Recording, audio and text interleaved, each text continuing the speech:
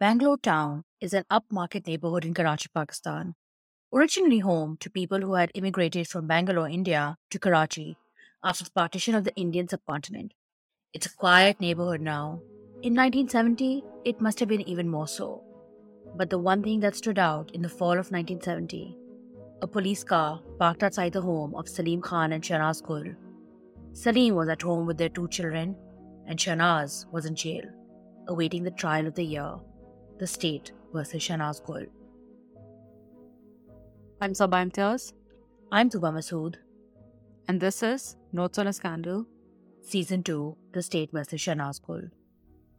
Shahnaz Gul's time in court began in early November when the police arrested her and presented her before a magistrate once they had taken her into custody.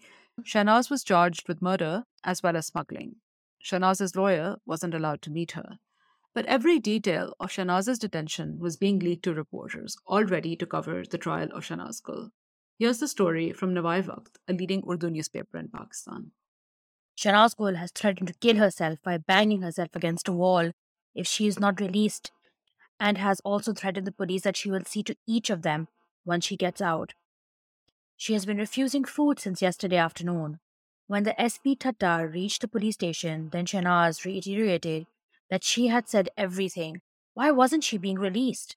The police officers and other relevant officers managed to quiet her with great difficulty. At 3 p.m., food was ordered for her from a good hotel. Shahnaz tasted the food and threw the rest at a cop. It has been learned that in view of Shahnaz's condition and threats, security measures have been increased. There were lots of stories like this at the time in Urdu newspapers about how Shahnaz was doing in prison. There are too many, actually. I found them quite interesting because I think each story was more dramatic than the other. There were stories about her crying, there were stories about her not fasting or not observing Eid or something like that. I really want to know who was leaking these things, though. And also, let's remember that later on, a few of these newspapers were forced to apologize, right? So it's very hard to say which one of these stories is true. And we know that police officers love leaking these kinds of details, right? Who knows how much of this is the imagination of some cop on duty versus how much of it is real. So, Sabah, there were a lot of evening newspapers that used to publish these kind of stories. For example, there was Daily News, there was Star. Yeah, and all of these stories were because they were being published as they were happening, essentially, in the great tradition of evening newspapers. They've always carried these stories that were quite hard to stomach and still are quite hard to stomach, really. But that's not the only kind of dramatic license being taken with this story, is it? No, there was much more happening. So Shahnaz's lawyer, Vahid Farooqi, sent legal notices twice, actually, to different people who were appearing in the paper saying that they were going to make a movie or a television play about Shahnaz. Yes, one of them was to Farman Asim, care of Maktaba Adab al-Jadid, Ahmeduddin Qasmi, the writer, the publisher of Nawai Waqt, and Katil Shafai. And he also sent another notice to the editor and publisher and printer of Afaq, which was another news weekly, and a movie production studio called FS Pictures, which ran a story that they were going to make a film about the society girl, Shahnaz Gul. It shows you the divide between Urdu and English as well. There's an issue of Herald magazine, which is obviously an English magazine, which published a story about society in Pakistan in the 1970s at the time. But the entire story is written as like a fictional story, except it's extremely real. It talks about wife swapping. It talks about husbands making their wives sexual favors in exchange for things. It's this kind of like weird story written as if everyone who's reading it already knows what's going on, but there's like this thin veneer of fiction on top of it. But isn't that how, like, I think people did look at society? Like, it was always like these hushed whispers and everyone knows what's happening, but no one actually comes out and says it. So I'm not surprised that Herald published it like that. Also, imagine the kind of trouble they would have gotten into if they'd actually taken names. I'm surprised that they didn't get into any trouble because I'm sure lots of people recognize themselves in it. Yeah, true. But I think unless they wanted to out themselves, or probably didn't treat the Herald that month. True. In any case, in 1970, all the newspapers were completely consumed by the bail proceedings because at this point, Shahnaz has not been granted bail as yet. Before we get into the proceedings of the case itself, we're going to introduce and recap once again the list of characters who will appear in this trial. And we know that it's a lot of people and it's been hard to keep track of some of them over the time that we've been mentioning them. For us, we've almost become like family members. So first up is Gowar Idris, who was the magistrate. Idris was a civil servant at that time, amongst one of the earliest generation of civil service officers in Pakistan, several years senior to Mustafa, for sure. We did try and get in touch with Mr. Idris to speak to him about this story, but he declined on the grounds that he didn't know much more than what had been presented before him as a magistrate in this case, which I have to say is very Gowar Idris-like. When I used to interview him years ago, he would always say, "Oh, why are you here to interview me? There are so many people who know so much more else," except he's extremely knowledgeable. And then we have Sheikh, who was Shahnaz's lawyer. Sheikh, as he was known in the legal fraternity. You can hear more about him in our episode with Sarah Malkani, and we're talking about how the law treats women. Sheikh was also president of Jimkhana at one point, and he was very known, very popular.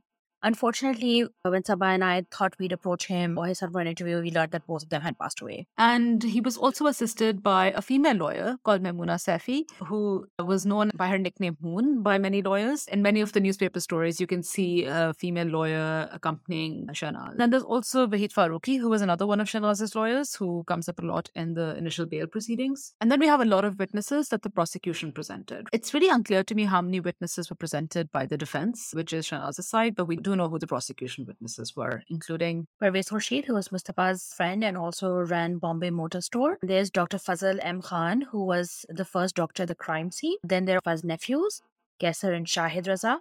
There's Jafar Raza Rizvi, who was Mustafa's friend, and he's the brother-in-law of Shahid Abdi, one of Mustafa's friends. Other witnesses included those like Hassan Mustafa, friends like Malik Fayaz, who was Mustafa's friend and whose house Mustafa was living in. Nasir Tarabi, the poet, who we interviewed but who again passed away. There was also Mustafa's brother Irtiza, who at this time was still in the civil service of Pakistan. And the prosecution also presented other officers, for example, the doctor who had examined Shahnaz Gul when she had first come into the Jinnah Postgraduate Medical Center, the employees of Bond Printing Press, which had published the flyer, a forensics expert, as well as a pathologist. And of course, they had the key defendant, which was Shahnaz Gul.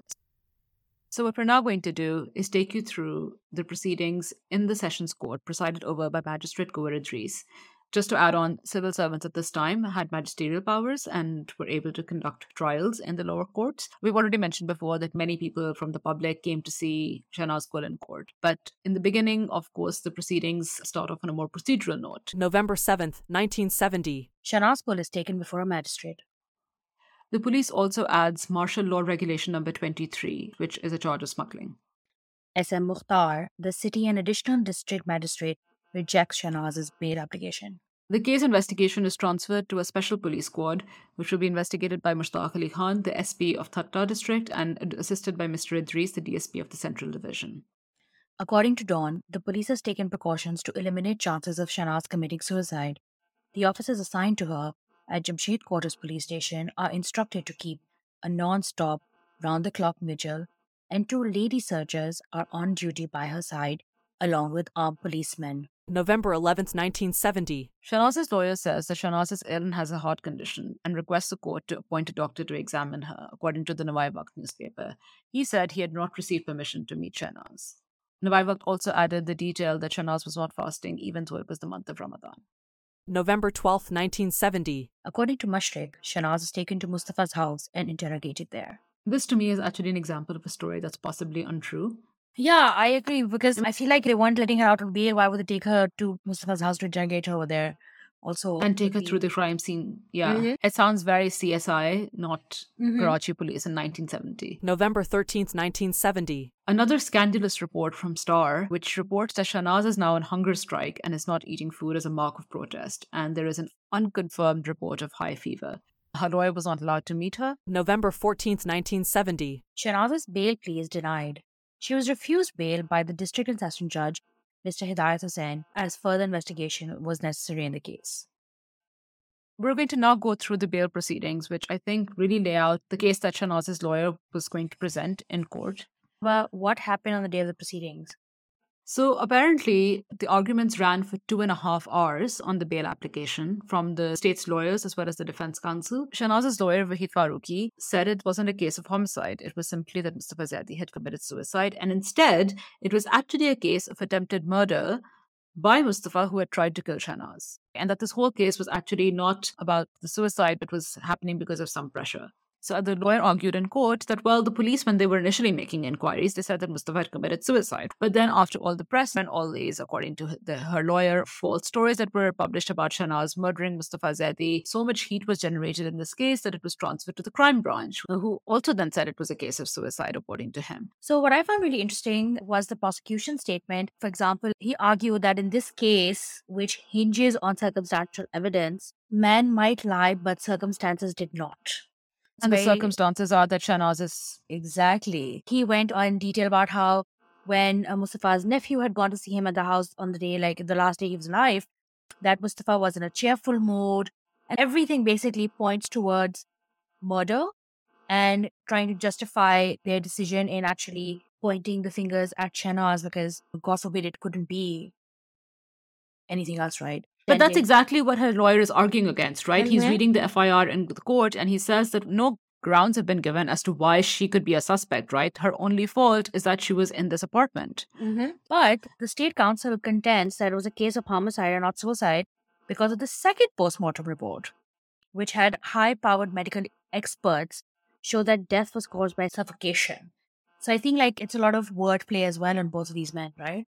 Of course, as lawyers do. But then the lawyer's argument to this is that if you re-exhumed Mustafa's body, why did you not conduct another examination of the initial stomach wash of Shahnaz? And he comes up with this line that it is a police dream and a fantastic story cooked up by the police. The other thing that he points out, which is really interesting, is that for some reason, the police has submitted the flyers with Shahnaz's naked photos in court. His point is, why did they produce these flyers? Shahnaz is not charged with immorality, right? His point is that the prosecution is trying to make this case that Mustafa was blackmailing Shahnaz and her motive might have been to kill him. His point is, so if she did actually plan to kill him because he was blackmailing her, the posters were still in the house. Interesting that you bring that up, Sawa, because the prosecutor actually argues and asks, why did Mustafa call Shahnaz to his apartment?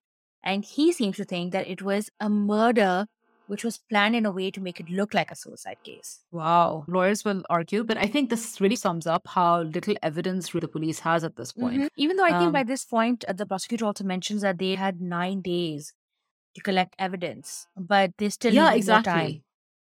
And they're also making up all these stories, right, about hidden hands behind the crime and all these conspiracies. Yeah, hidden hands just remind me of those influential people who we've never found.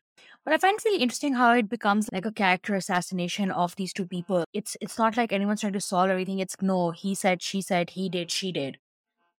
Exactly. One of the other things that's really interesting is the prosecution is saying that the two things that they've resolved is, yes, Mustafa died because of some kind of poison. And the other thing that they think that they've established is that did Shahnaz have the opportunity to give him this poison, which sure is true, right? By virtue of being there, sure, she may have had the opportunity. The one thing they haven't cracked is, did she have the poison with her? And how are they going to crack that? Can they? Well, this is why there was all this brouhaha about this handbag, right? That Salim took away Shahnaz's handbag that was on the crime scene. But when I asked one of the lawyers who had assisted the prosecution, he was right in the beginning of his career, and he said that, yes, a lot of fuss was made about this handbag, but there was nothing in it. I think this mysterious handbag has lived on in legend for a long time. The time to search the bag would have been there. One of the other arguments that the lawyer also made for getting bail for Shahnaz was that Shahnaz is a woman. And we talked about this with Sarah Malkani as well. There was also that whole thing about the Begum of Junagar, who was refused bail by superior courts just because she was influential. So I think that kind of also added to the whole thing about Shahnaz not getting bail. Absolutely. So this is November 14. Shahnaz has now been in prison for essentially a week, right? And has not been granted bail. One of the things that the prosecutor says is, and I'm quoting from a Dawn story that was published the day after this bail hearing, late Mustafa Zaidi was a very able man and a poet and had fallen in deep love for the accused. As a matter of fact, she'd become an obsession for him, the prosecutor stated. He then goes on to say a phrase that I never thought I would read in a legal story. He recited a verse of Shakespeare. Romeo is dead, Juliet is alive, even Shakespeare must be turning in his grave at the wholesale mutilation of his play. I think it's proven that the person who's mutilating Shakespeare right now is the lawyer. That too, but I think it's also theories and statements like this that gave weightage to the suicide pact theory.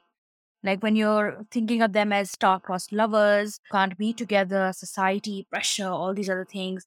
They're both married. Yeah, and it's kind of taking the spotlight away from the fact that there was this flyer. The prosecution is submitting this flyer. It almost feels like they're submitting this either to prove some theory of blackmail and so to establish motive, but also, as you said, character assassination, but also to show like a relationship to establish the fact that this woman was, as they say, so intimate with him that she allowed him to take these photos of her. Just, she was so intimate that she allowed her nude pictures to be taken soon after his dismissal.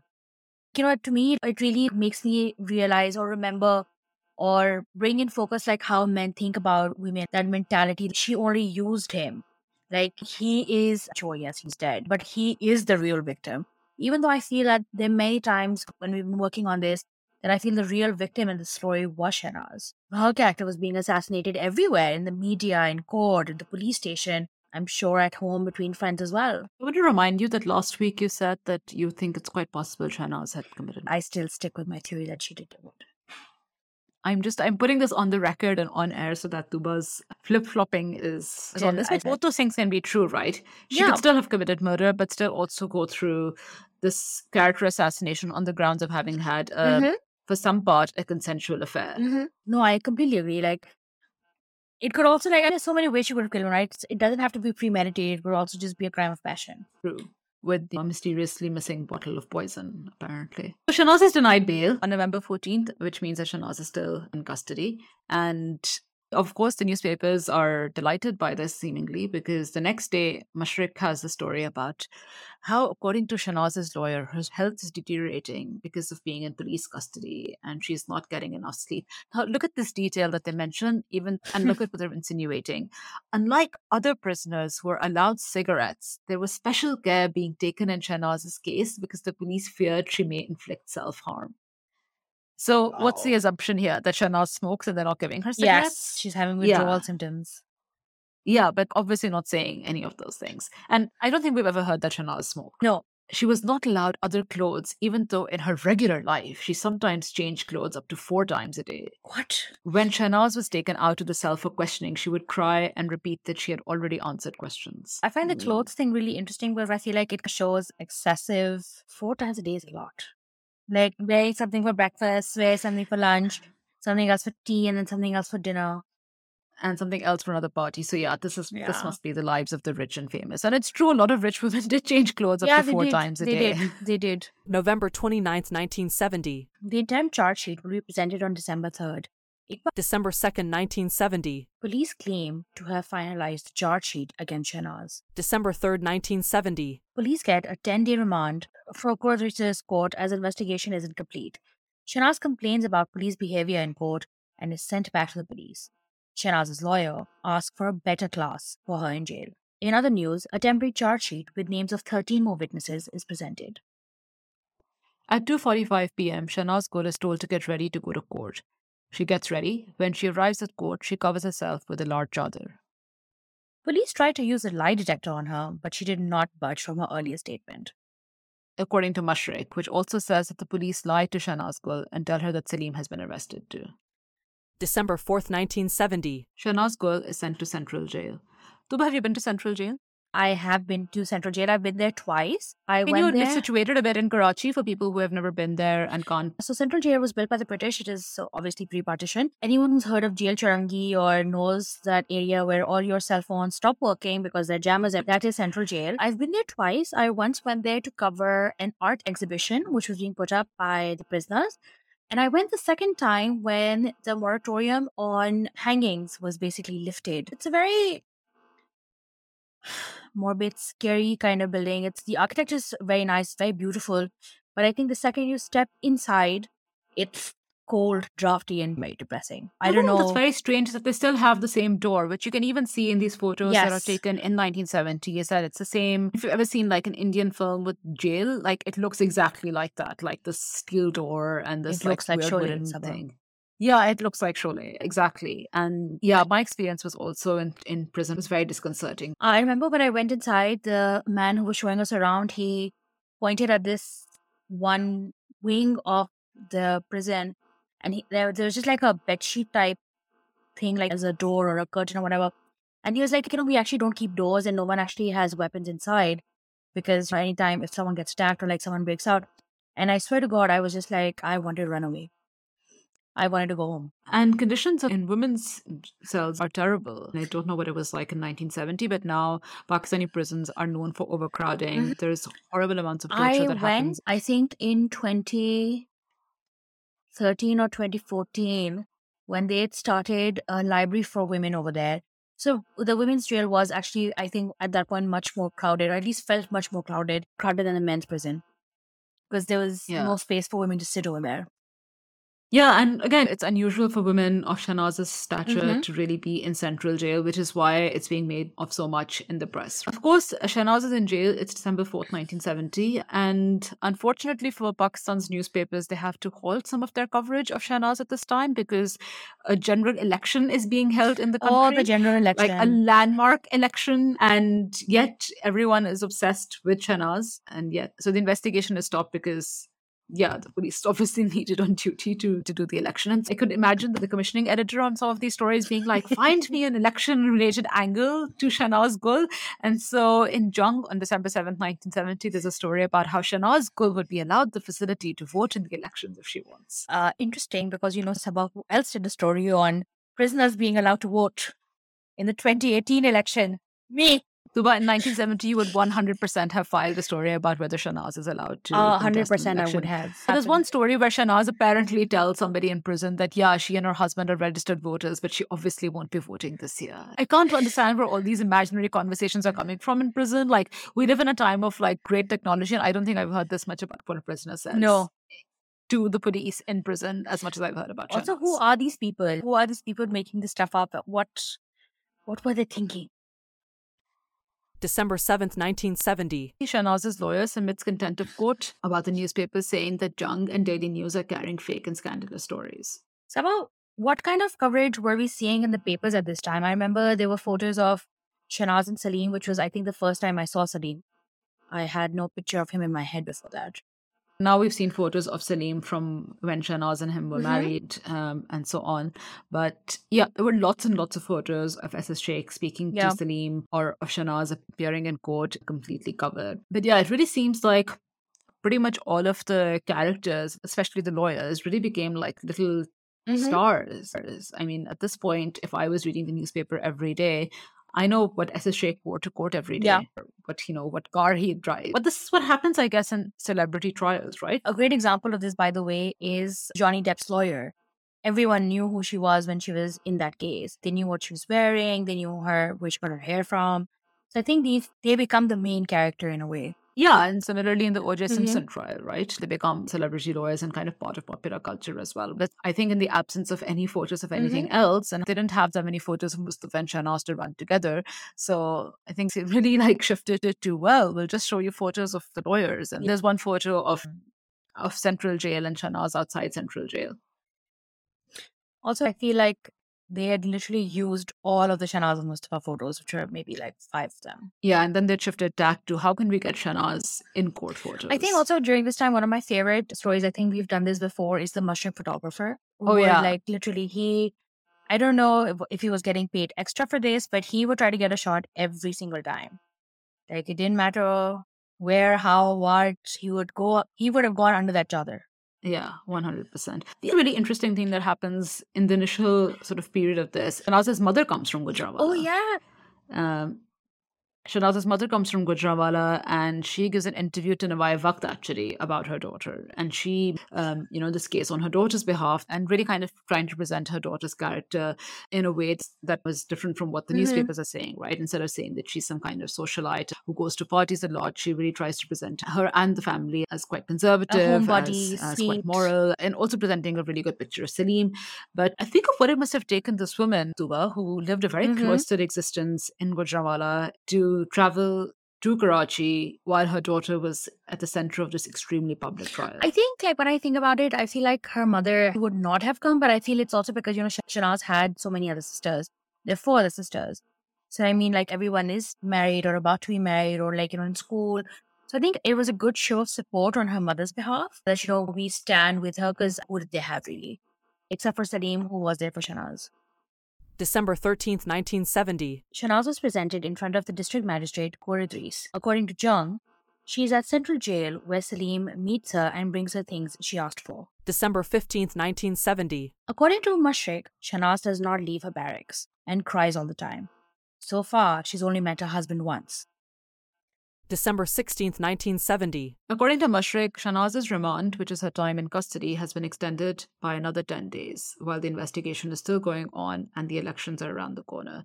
Shanaz Gul, according to Mashrik, has asked her lawyers to get her out on bail. According to Nawai Waqt, Shanaz Gul appears in court again and talks to her husband and her lawyer after the proceeding. December 21st, 1970. Shanaz's bail application is presented in the District Sessions Court.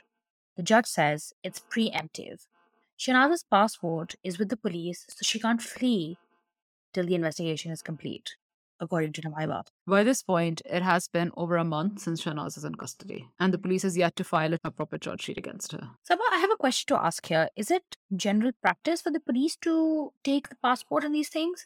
Or is it something that happens over time? Or was it because they did feel that she would leave? I think they did fear that she would leave, and I think it's common for the police to seize or like at least get some kind of undertaking that you're not allowed to. I think probably maybe they submitted as a sign of good faith that their client or their family member was not planning on leaving. And I mean, how is she going to leave? She's there's not going to be a jailbreak. What is there? December 21st, 1970.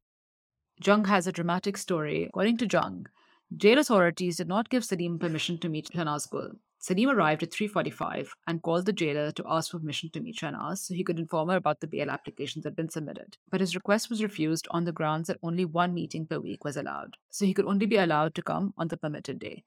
Salim insisted that Shanaz must want to know the result of the bail application hearing. Please let me see her for 5 minutes. But his request was denied. December 22nd, 1970. Shanaz's final charge sheet will be presented in 2 days. Her lawyer will be there. December 23rd, 1970. Shanaz will be presented in military court. Police will present the final charge sheet. According to Mashrik, the judge says bail denied because the police is about to present the complete charge sheet, which will now be presented the following day. December 24th, 1970. The magistrate accepts the temporary charge sheet. The trial hearing is now set on December 31st. The police, meanwhile, is asking for their custody of Shanaz to be extended.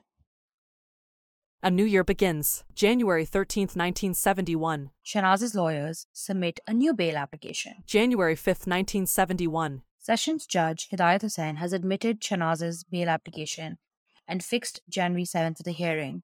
Shanaz's lawyer, Wahid Farooqi, said his client had heart pain and pain in the left arm and a high fever. January 7, 1971. Shanaz Gul is finally freed on bail by the district and sessions judge. She is ordered to give 2 sureties of rupees 15,000 each. The smuggling and the conspiracy charges are dropped. On the next episode of Notes on a Scandal, we continue with the proceedings of the state versus Shanaz Gul. I'm Sabah Imtiaz. I'm Tuba Masood. And this is Notes on Scandal. Thank you very much for listening to this episode of Notes on a Scandal. Just want to remind you that you can follow us on Instagram on our Insta handle MurderMystery70 and our handles mine is Tabahi Tuba. I'm Sabah Imtiaz. Also on Twitter, Tabahi Tuba. And Sabah Imtiaz.